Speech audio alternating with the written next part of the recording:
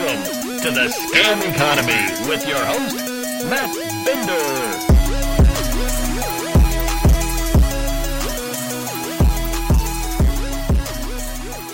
Are you sick and tired of all the fees involved with banking and the old financial system? Well then, come over to the Ethereum network, where this past Saturday, you could have paid the low price of 4 figures in fees just to make a 2-figure transaction. Folks, welcome to Scam Economy. My name is Matt Binder, and today we'll be talking about what the hell was going on with the Ethereum network this past weekend, where gas fees that users pay for every transaction were at astronomical, through the roof levels. Let me give you a hint. It involves the apes. And plus, if that's not enough to make you smack your forehead in disbelief, crypto people have a great idea on how they can use the blockchain in light of the possible ruling on Roe v. Wade from the Supreme Court. Oh boy. Anyway, you're not going to want to miss this episode. But first, if you like what you've heard on previous episodes, or you're just tuning in for the first time and you end up liking what you hear, please, by all means, feel free to become a patron at patreon.com/MattBinder to financially help this show grow. I promise you, there are no fees wrapped up in that. And of course, go to scameconomy.com for all the links to where you can find this show. And now, to help us walk through this doozy of an episode, developer, Wikipedia editor, and the creator of Web3isgoinggreat.com, Molly White. Thank you, Molly, for joining me once again on Scam Economy. Thanks for having me back. Now, Molly, there were so many things that happened over the past week that, being that you run a website that literally tracks these very type of things that happen day in, day out. I mean, you were the perfect person, the first person, I should say, that came to mind to have on to talk about this, these various events.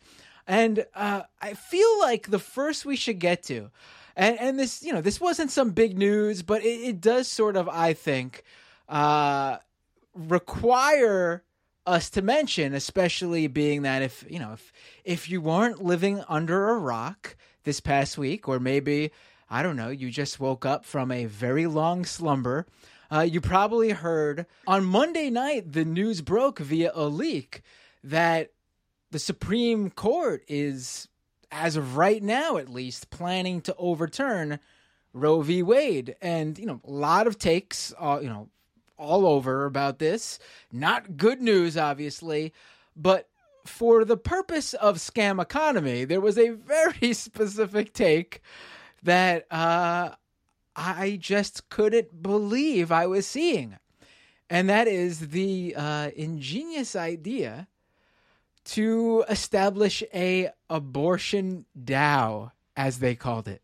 And I got to say, I'm not going to name names because I actually saw this idea float. There was one tweet that went viral that floated the idea, but actually I searched it once I saw it and I was like, wow, there's more than one person completely unconnected, like they weren't seeing each other's tweets, who had this same idea. And I just couldn't believe what I was seeing. Yeah, you and me both. So what abortion DAO, what would you think, what are your opinions on it? Yeah, I mean, the good news is the tweets that I saw were mostly just like, maybe this would be a good idea, and nothing that looked like people were actually, leaping into action to do this, although, give them time and I'm sure someone will. But yeah, that seems like a remarkably bad idea to me. There's sort of inherent issues with trying to, create crowdfund using crypto, just in that, if the person on the other end doesn't already use crypto and isn't familiar with it, then they have to set up a wallet and figure out how to exchange it into currency that they can actually use, and then all that kind of thing. Or the DAO has to do it and then transfer that currency to them, in which case, why bother with crypto in the first place? Why not just use any of the many crowdfunding, platforms that are out there?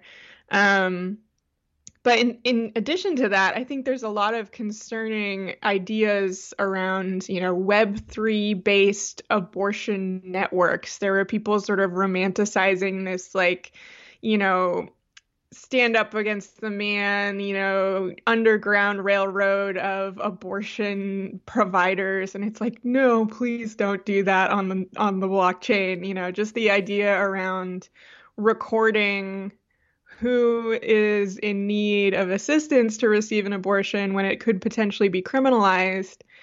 It's just incredibly irresponsible, I think. And not only that, but there's concerns on the other end as well. If you are basically providing funds to people who are seeking abortions when it's become illegal, or if you are, behind the organization of a group that's doing that, the worst thing to do is write down what you're doing, and especially not on like a public immutable blockchain. So I really hope that those were just sort of, spur of the moment tweets that people dashed off without putting too much thought into it. But I'm a little worried about what we're going to see in the coming weeks as people sort of continue that thought process. Yeah, it seems every time I've seen someone float the idea of a insert blank DAO in response to a recent current event, it's always so bizarre to me, because what they're looking to do is basically fundraise or right. crowdsource fundraising in some way. And it's like people have been doing that for decades. long before the internet existed, there has been mutual aid. Yeah, it's bizarre to see people be like, finally, with blockchains, we can do this. Right. And I could without a doubt, being that it always seems like any of these projects, the worst thing that could possibly happen happens. I can totally imagine one of these being set up and them raising a lot of money, because crypto people like to pump their projects to raise the PR, the good press that crypto receives. And I can see some anti-choice activists somehow gaining control of the DAO through like buying the most tokens or whatever, and then diverting all of the funds to like some horrible anti-choice group. It really could not, I could not see a scenario where this would be good. Yeah. And, the first thing that sprung to mind for me was, the traceability of the blockchain. If someone's trying to circumvent laws, then, obviously it's a bad idea to do that in a place that's public and the government or law enforcement can see that. But it also occurred to me that, like, those are not the only people that people have to worry about. And so, if you're making bank transactions, or if, the government is tracing your finances in more traditional forms, for law enforcement, that's one thing. But typically, anti-abortion activists can't see your payments or your donations. They don't have access to your bank account statements. And the idea that, we should somehow do this in a public ledger where, people could potentially, here's my cat, where people could potentially track that and actually like identify individuals who are enabling abortions. Like, it's not just the police that you have to worry about at that point. It's, real dangerous people in some cases. And so that worries me a lot. And on the donation end of things, I feel like crypto practically since the beginning has had this reputation of being a great way to support whistleblowers and dissidents and people who are being persecuted, who may not. She wants my microphone now. I think your cat is agreeing that this DAO is a horrible idea. Yes, she's horrified. Yeah, so there's sort of this narrative that crypto is great for, funding political dissidents. But we've just seen a very prominent case where that turned out not to be true with Binance, who basically turned over customer information to the Putin regime on Navalny, his primary opponent who he has tried to kill, at least once, allegedly. And so now, we saw basically a serious situation where people who are donating against the standing regime are now seriously in danger because of it. And I feel like, we could maybe take a lesson from that when it comes to trying to think of ways to, fund people who do need money that may not be, smiled upon by the government pretty soon if assuming this passes. Right. Yes. And, obviously, normally, I guess I wouldn't bring up there's enough actual crypto things happening where normally I wouldn't bring up like some random spur of the moment idea from just a bunch of random people online who just had a mind meld and all thought of the same thing at once, which maybe is horrifying in another way we haven't talked about, that they all had the same idea. But with what happened this week and then what I just said, how they had this idea, I think it sort of really goes to show that these are sort of like this is the space. Like, this is what we're talking about when we talk Web3. It's a bunch of people who are always thinking of like, oh, something just happened. How can I turn this into a crypto opportunity or an NFT project or a new Web3 app or something like that? I mean, even with the most good intentions, when we get down to it, we are talking about the monetization or the commodifying of something. And in this very specific example, it's the commodification of abortions.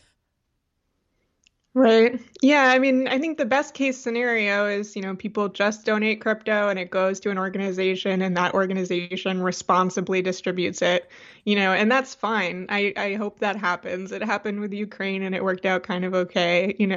There have been successful crypto fundraisers, but the whole idea around abortion DAO, where there's like a governance structure and they're talking about underground abortion networks on the blockchain and stuff like that. That starts to really, really frighten me.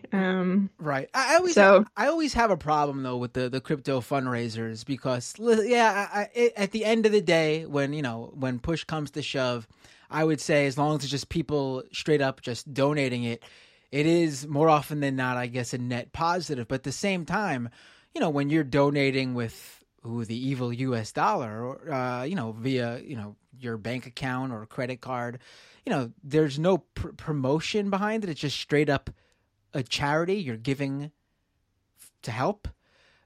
Every crypto charity fundraising drive always feels like to me, like even though they're giving, there is the thought in the back of their minds, or even in the front of their minds, honestly, where we're specifically doing this via crypto to pump crypto.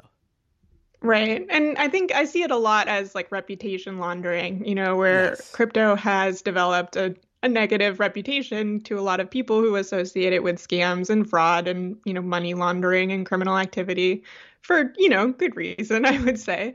And so, there's sort of this idea that I think people try to sort of rehabilitate crypto's image with things like, Ukraine was an enormous example of it. Look at all this money we're raising for Ukraine. And, the sort of idea that was being pushed that somehow Ukraine wasn't able to get donations already. And thank goodness crypto is here, which was just not the reality. There was quite a lot of standard fiat currency going to Ukraine.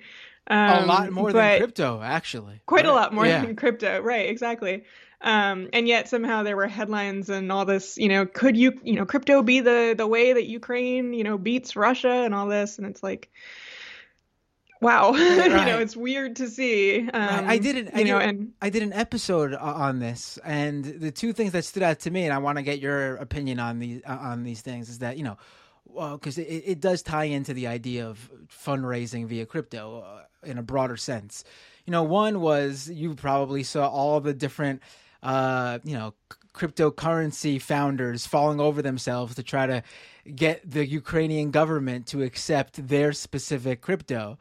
And it was literally the most flagrant, in-your-face public form of essentially blackmail I've ever seen. I will donate $1 million. I will donate $5 million to the Ukrainian effort if you accept my crypto. It was just like, my God. And then two, when I dove, I don't know if I saw anyone else really point this out. I saw people point out that there was a spike when Ukraine originally offered the airdrop, but I long after, like, I gave them a real shot to show that, like, hey, maybe there's ebbs and flows. Like, weeks and weeks later, I went back and the crypto donations plummeted and continued to spiral, never shooting, every day after was lower than the day before. Since the airdrop, it was the planned airdrop was canceled, I should say. So, example number one, you have the people trying to pump their coin. Example number two, you have the people donating specifically because they were told you will get something if you donate, something that possibly will be worth money.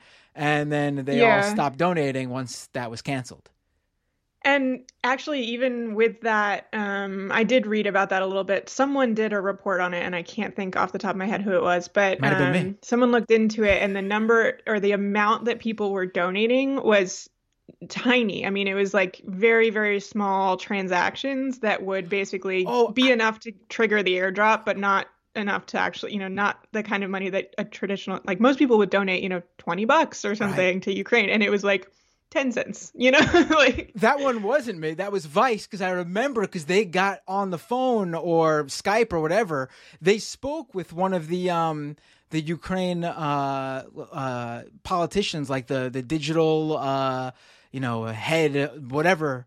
And he said to them, we realized that this was a bad idea because exactly what you said, we announced it and all of a sudden it went from, we were getting, not too many donations, but they were substantial in the ones that were coming in. And then all of a sudden we were getting tens of thousands of donations, and it was completely ridiculously small sums, I should stress.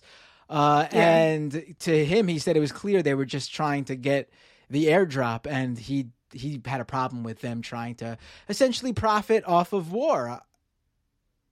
Imagine that. Yeah, I can't imagine why someone would have a problem with that. Right. Yeah, and there were, I was hearing about people basically Sybil attacking the airdrop, creating 10 crypto wallets and transferring minuscule amounts so that they could get 10 of the promised NFTs, which is just ghoulish behavior, if you think about it. It's like, donate to help people. That's the point of donations, help these people who are in an actual terrible situation. Don't donate because you think an NFT might be worth something, in a year from now. I was really glad when they canceled the airdrop because I was kind of dreading the sort of behavior that I was expecting to see afterwards. But it was funny to see people talking about how they got rugged by Ukraine because Ukraine didn't release their promised NFTs that they'd paid for or whatever. I think most people were being pretty tongue-in-cheek about it, but it's just kind of bizarre to see, the crypto ideology applied to something very serious, and, that idea that a war-torn country is rugging you because they didn't give you an NFT that you bought for 10 cents. Right. It just seems completely out of fiction. Although now I'm thinking of the scenario where those same people get rugged by like Planned Parenthood, and I sort of do want to see it. No, there's an idea. Right. Maybe this wasn't such a bad idea, but for completely different reasons. So Molly, let's actually move on. Once again, I wasn't expecting to really talk about this, but I felt like it was impossible to not bring up after this week's events. Let's talk about the other event that happened this week that was more specific to the crypto space, and that is the crazy Bored Ape Yacht Club NFT launch that happened late Saturday night, this past Saturday. So what date would that be? Saturday, April 30th, right? Yeah, Saturday, April 30th. And it completely failed. And, they sort of like, it was the Sideshow Bob stepping on rakes of cryptocurrency. It was, again, everything that could have gone wrong went wrong. And we're going to get into it all. What was your reaction? Because you were the first like I logged in that night on Twitter randomly, maybe like, I guess an hour or something after the launch. And I saw all these tweets from people who, I forgot how I came across it. Maybe there was something trending in like the For You trends, and I clicked it and I saw all these people complaining about how high the Ethereum gas fees were. And I was posting, sharing some of the tweets because the reactions were incredible. And then I saw you, and you were the first person who explained what was going on. I went, "Oh, that was tonight, right?" So, what was your reaction when you saw what was happening? So I had forgotten that it was happening. I mean, I knew it was coming, but I kind of like didn't look at the date, and I sort of forgot what was going to happen. And so I saw that I saw the similar thing. People were like, "Oh my God, gas is so high right now. What's going on?" And I saw some people talking about NFTs. And so I went to OpenSea and looked at, you can basically just look at all recent sale activity on OpenSea. And so I went and looked, and it was like other side, other side, other side, other side. And I was like, oh, I recognize this. And so I sort of dug into it a little bit after that. And, I was like, oh, there's this launch that I knew was happening because they'd been, I had covered some of the lead up to it where they first were like, we need you to give us your personal information, KYC, know your customer checks, which is not something that Bored Ape has ever required before. And they basically had made this announcement that people were going to need to do that now, but they wouldn't tell people why, which was very unpleasant news for a fair number of Bored Ape holders.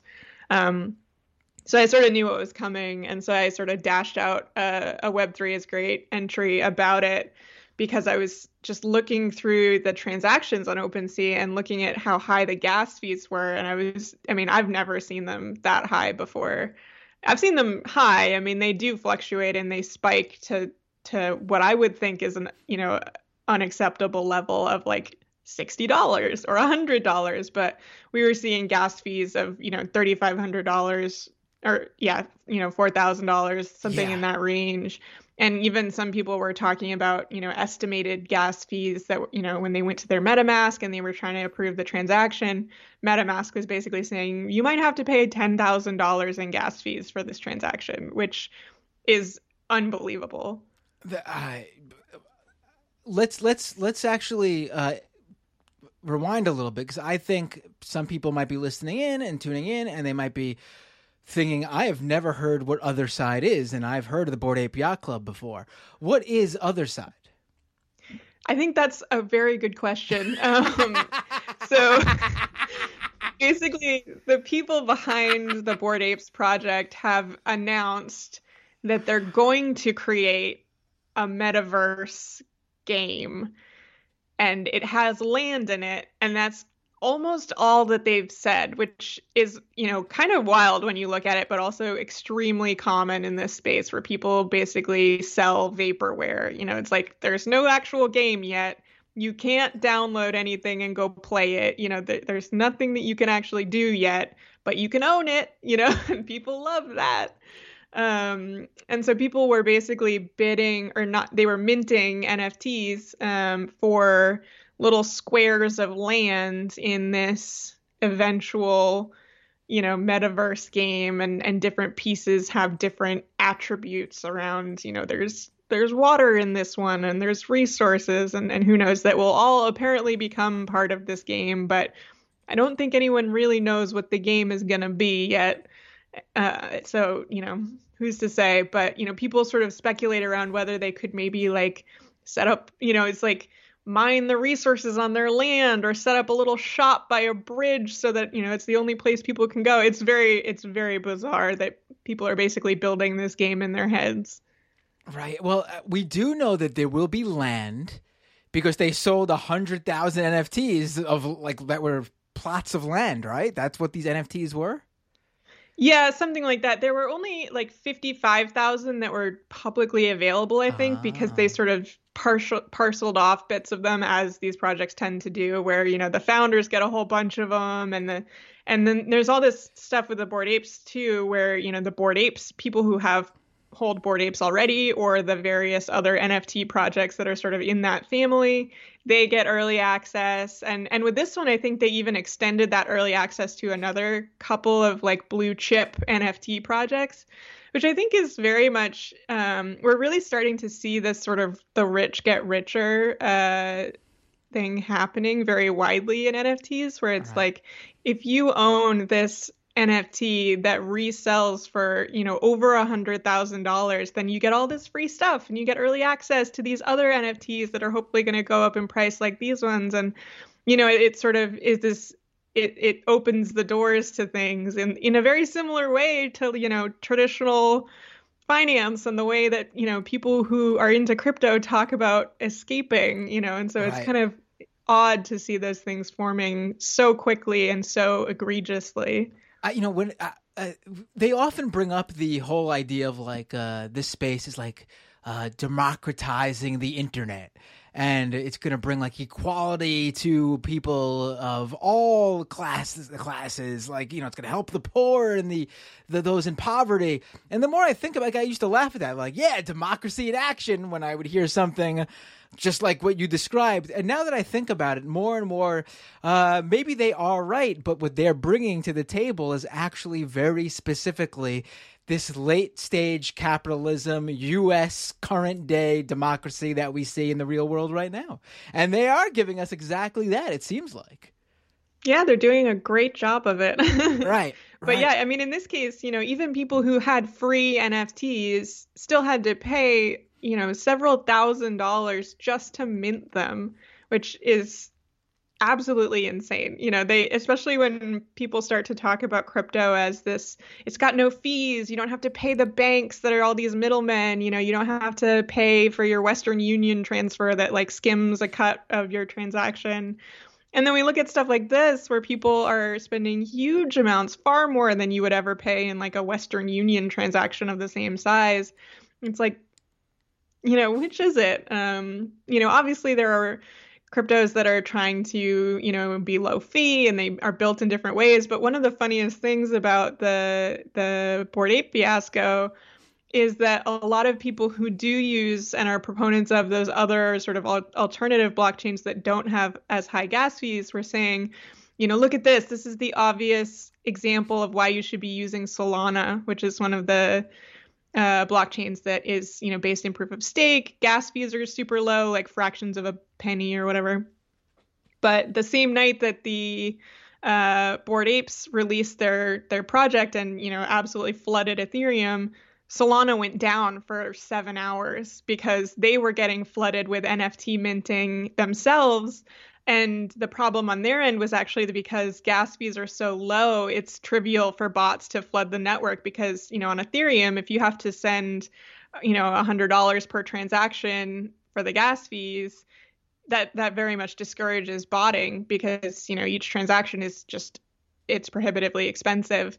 But on Solana, when there's practically no fee, you can get these bot farms basically spamming NFT mints. And in this case, completely taking down the network for multiple hours. And so it was like we were seeing, simultaneously two different networks with very different consensus mechanisms, with very different ideals, both just completely falling apart due to NFT projects. This is just incredible in the sense that, like, you have on one end what the blockchain network with the high fees, the other end the blockchain network with the low fees, or barely visible fees even, and advocates for one will tell you why the other is better, and advocates for the other will tell you why the opposite is better, and it seems like they both absolutely suck. It sure looked like it this weekend. Yeah, that was quite the fiasco.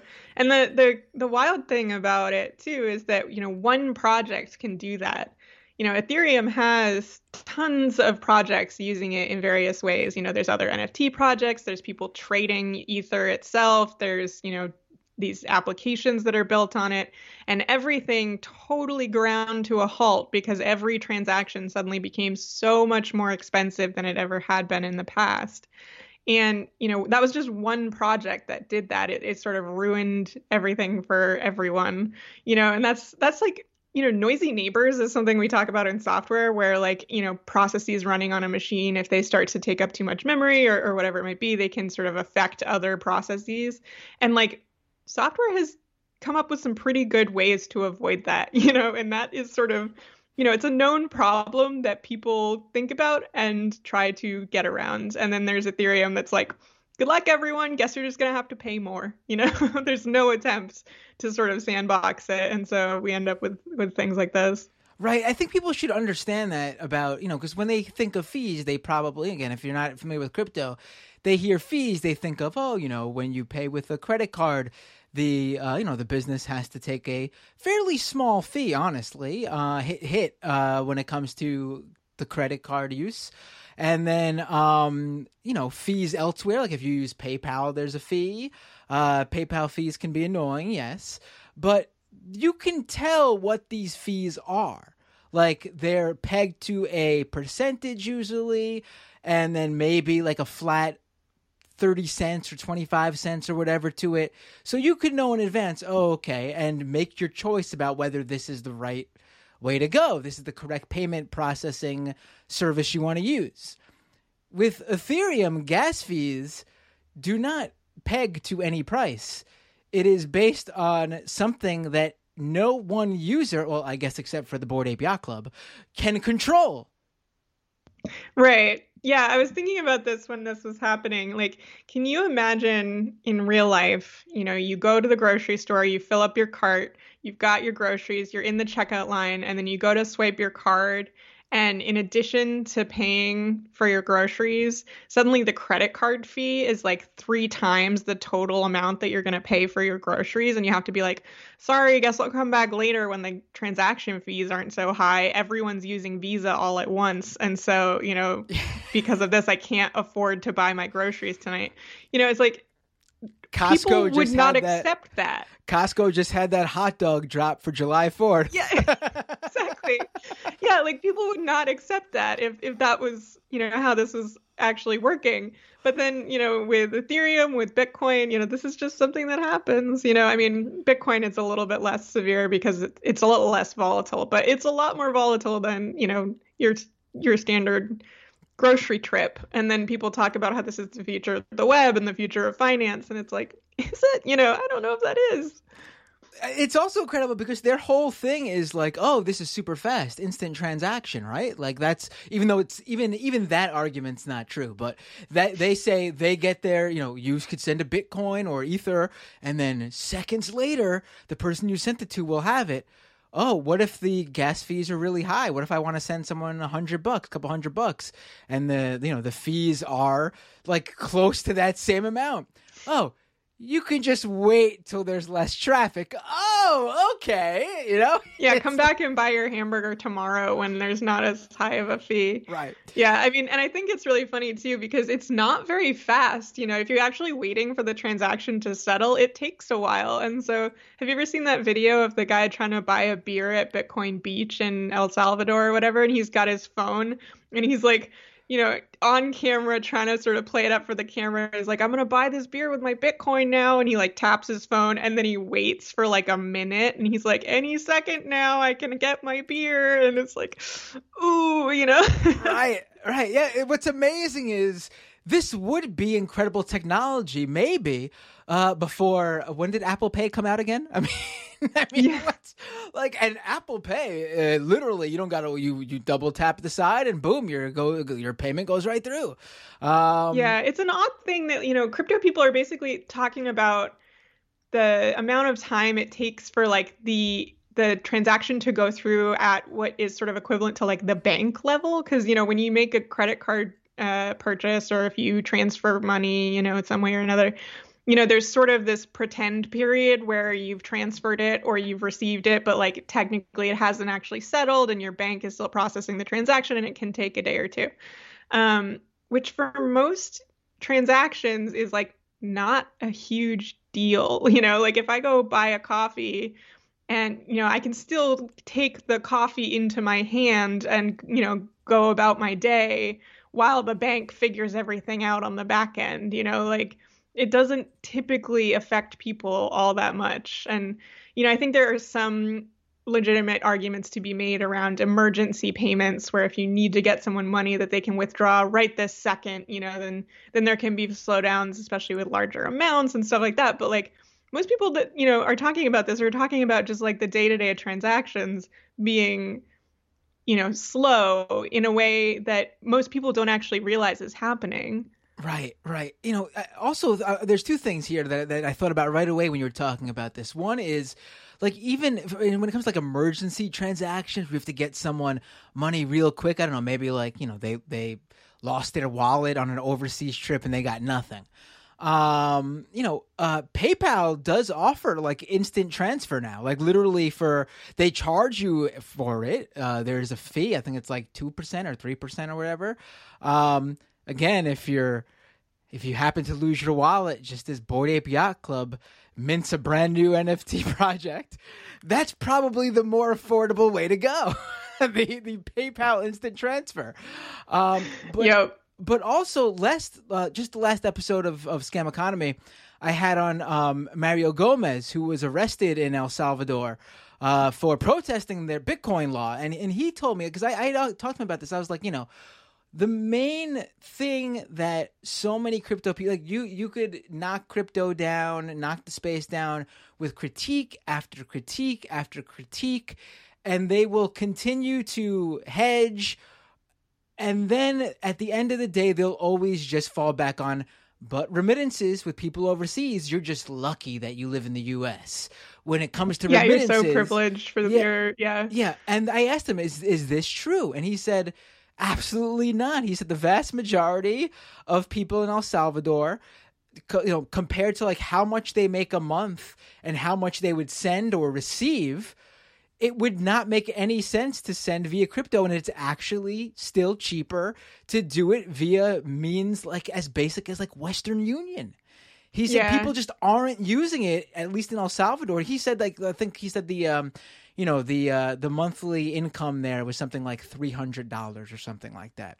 So, you know, if you're overseas and a family in El Salvador and you want to send them like what would be for them a month's salary, $300 over Ethereum or Bitcoin probably would end up adding a huge chunk of fees to that for really no reason. I mean, I guess if you were going to send $100,000, Bitcoin or Ethereum would be the better way to go. But again, we're talking about a system that then benefits the wealthy over the ordinary people that were sold.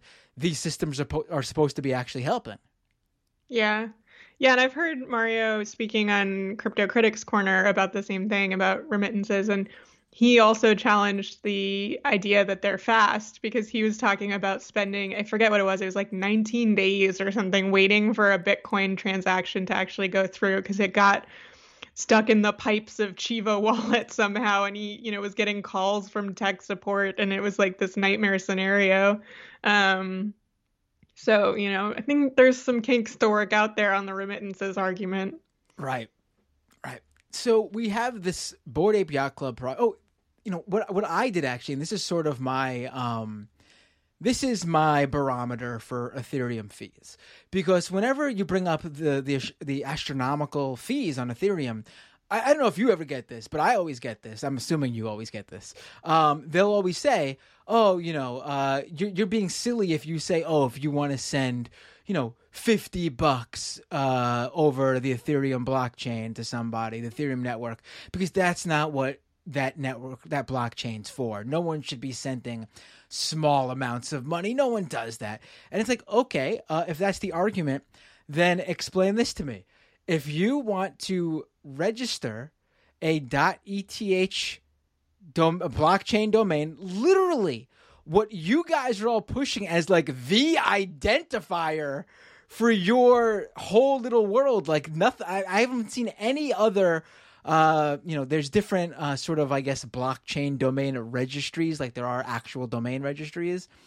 But the .eth one with their $5 a year registration, that's the one that everyone is going to, and that's the one everyone is saying, this is going to be my identification in the Web3 space. If you want to send me money to my, send money to my wallet, this is what you would use. So that's sort of, to me, that blows it all out of the water in terms of that argument, because if, at the very least, if you want that identification, you have to spend that $5 a year fee at least once a year.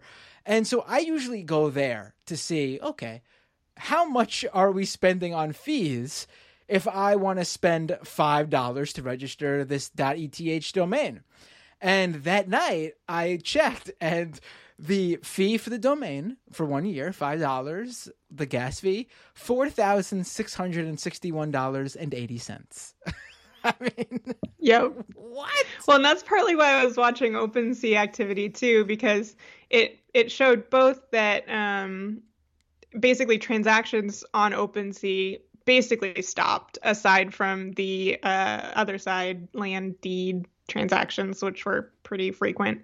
But, you were looking at that activity log, which usually has a bunch of NFTs going all over the place. And it was, 1, 2, maybe every couple of minutes, and only usually the pricey ones, because if you're going to be paying, $3,000, $4,000 for the transaction, you kind of have to, it has to be worth it.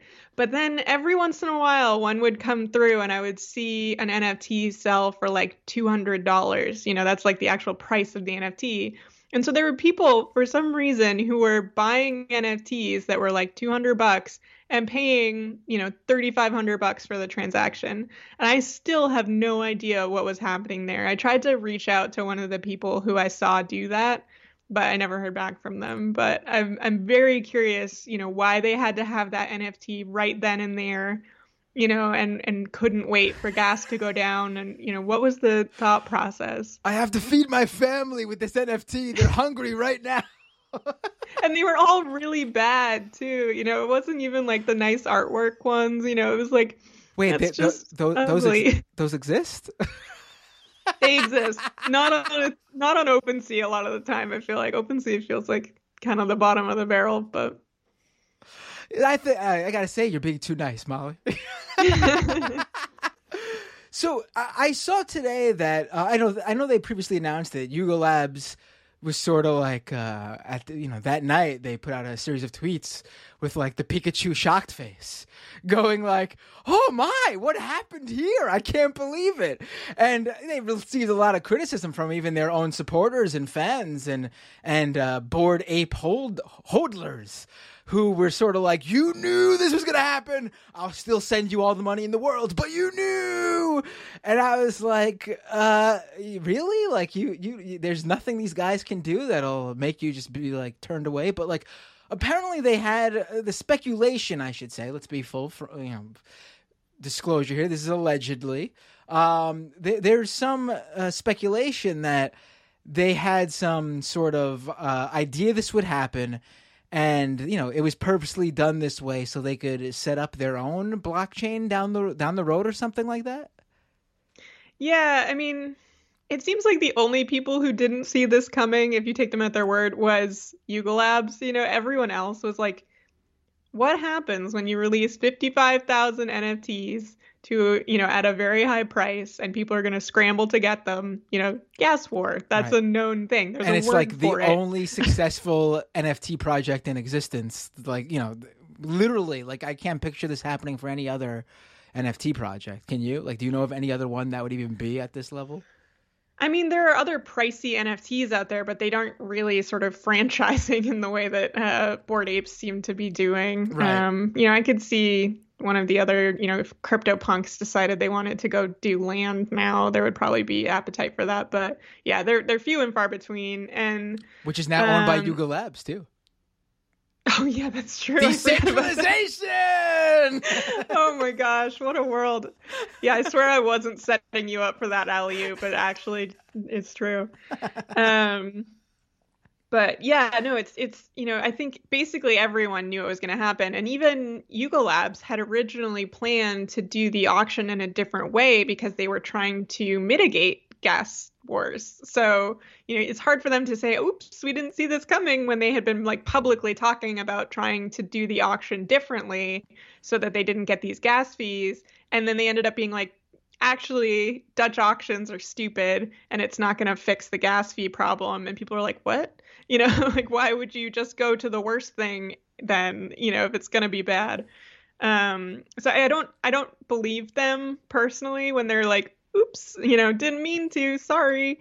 The sort of like tinfoil hat thing that I've been seeing is that this was a way for them to be like, we have no choice but to create our own blockchain, oh no. And, it seems like that sort of played out exactly as people predicted. There were people saying that, and then sure enough, Yuga Labs was like, so I guess we have to do a new blockchain now, and people are like, we're shocked. I mean, they have such a hardcore fan base now that you think they wouldn't really need to do that. They could have just come out, in my opinion, and been like, hey, we looked at the technicalities of all this, and we should have our own blockchain. We're the biggest NFT company in the biz. We should be owning the whole network, really, so we could make sure that we could serve you guys right. Like, there's an easy way for them to. It wouldn't even take a lot of work to simply like finagle the wording to make it seem like it was all about customer support or something like that. I think that's true, and I sort of was thinking about that as well, but they also did make a lot of news for basically, slowing Ethereum to a crawl and being the only ones that were using it. So, I wouldn't be surprised personally. I'm a cynic, but I wouldn't be surprised if it was a marketing thing. Oh no. You're blowing my mind right now because I did that. I wrote about it. Oh no. Oh no! To me, I was going, ha ha ha ha, another fail for the crypto heads, and now you're making me think, oh no, I fell for yet another crypto PR push. I do it all the time on Web3. It's great. I write something and then people are like, they're just doing this for the marketing, and I was like, oops. Oh. Like, actually, when I posted a picture of some of the NFTs that sold, for $200 or whatever with the huge transaction fees, there were a couple of people who were like, this is going to pump the price of, it was Andy Milonakis's NFT project was one of them. There's like this pixel art goat sitting in a bowl of soup, which is apparently a thing that Andy Milonakis is doing. And people were like, you're going to inadvertently pump the price of Andy Milonakis's NFTs. And I was like, first of all, why does Andy Milonakis have NFTs? Second of all, if Web3 is going great, is now being used by like these NFT masterminds to like pump their projects, that's horrifying to me, and like sort of tests the boundaries of reason, I think. I'm waiting for the first NFT project to purposely get on Web3 is going great, and then putting out a press release taking out the irony in your name. Like, we were name dropped by the website. Web3 is going great as a great project for you to check out. That would be very funny. I would be like, you know what? Fair enough. I might have thrown the idea out there into the ether for them to use. That's true. Pun They're all intended. gonna have to credit you now. Right. So I saw Yuga Labs is actually made nice, by the way, on their offer to refund people who paid gas fees and did not, because that's the thing I don't think people realize. The reason these gas fees are so high is because some people pay extra to ensure their transaction goes through. And if you don't pay a gas fee that's high enough, your transaction could fail, and you might be going, you could just try again later. But no, if your transaction fails, you still pay the gas fee. I think a lot of people don't realize that. Yeah. I mean, yeah, it goes against basically, every service that people use in real life, where if something goes wrong, typically the service is the one that like eats any potential cost or whatever it might be. But there's no way to do that with Ethereum. You still have to pay for the sort of attempt, because it still uses computing power, and that's what you're paying for basically. So yeah, there were people that lost, multiple thousands of dollars. They tried to mint their NFT, that didn't go through, and then some of them didn't even have, they didn't have extra thousands of dollars sitting around. So not only did they lose the gas fee, they also missed out on the NFT that they were trying to buy. And some people were really upset about that.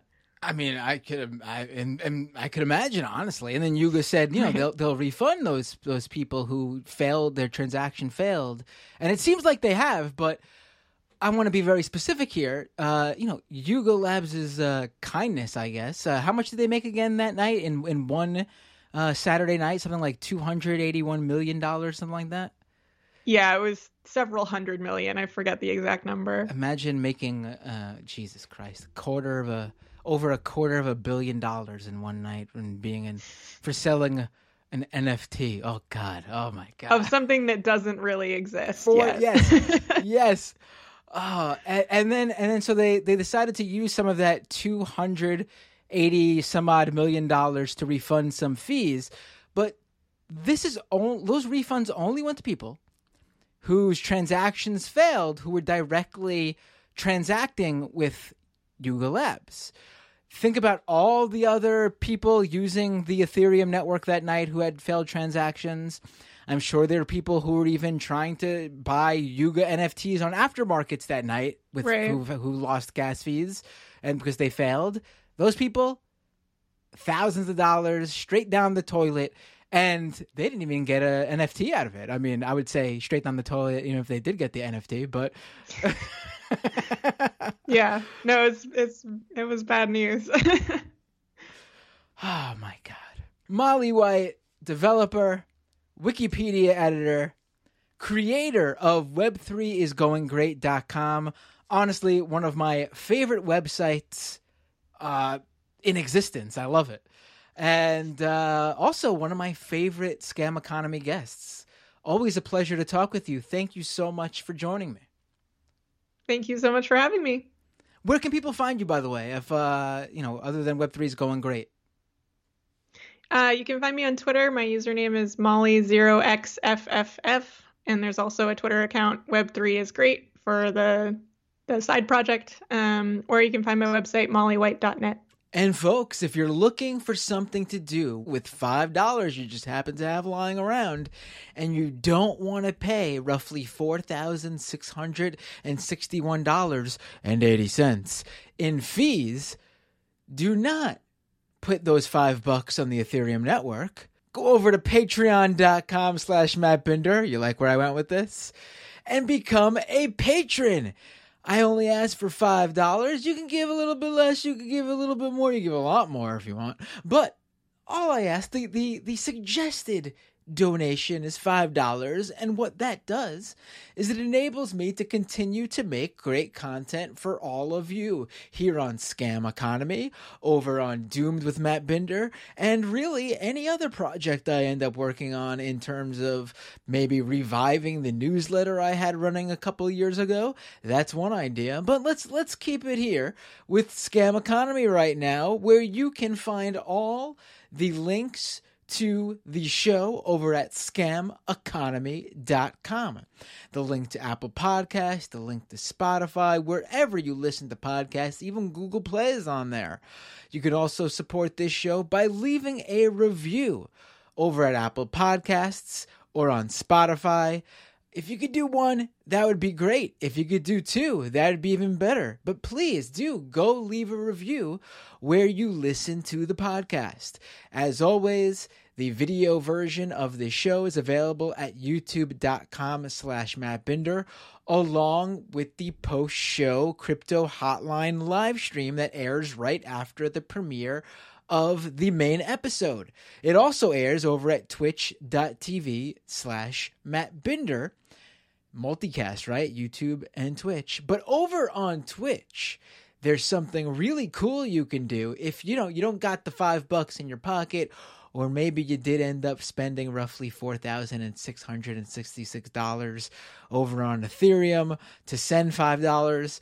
The money's tight now if you did that. I get it.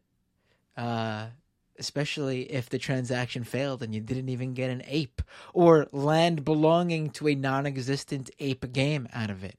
I know.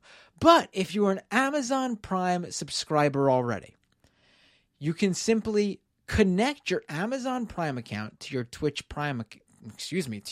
account, and then you get Twitch Prime. And what's that?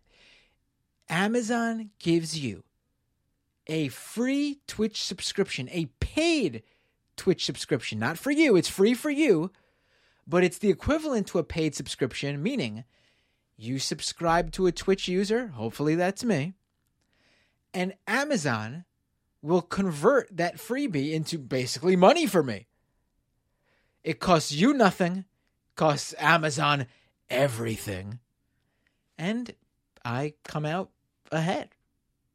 It's a win-win-win-win. So please go do that if you can at twitch.tv/MattBinder. As always, you could check out my other podcast, doomedcast.com. Follow me on Twitter at MattBinder. And next time on Scam Economy, if you enjoyed my talk with Molly White, you're in luck. Molly returns again next week to break down a victory for the crypto skeptics. Wikipedia has decided to no longer accept cryptocurrency donations. There's a lot to talk about there. I swear it's not as simple and straightforward as it sounds. And Molly is going to join us again next week to break it all down for us. And with that, I will see you all next time on the Scam Economy.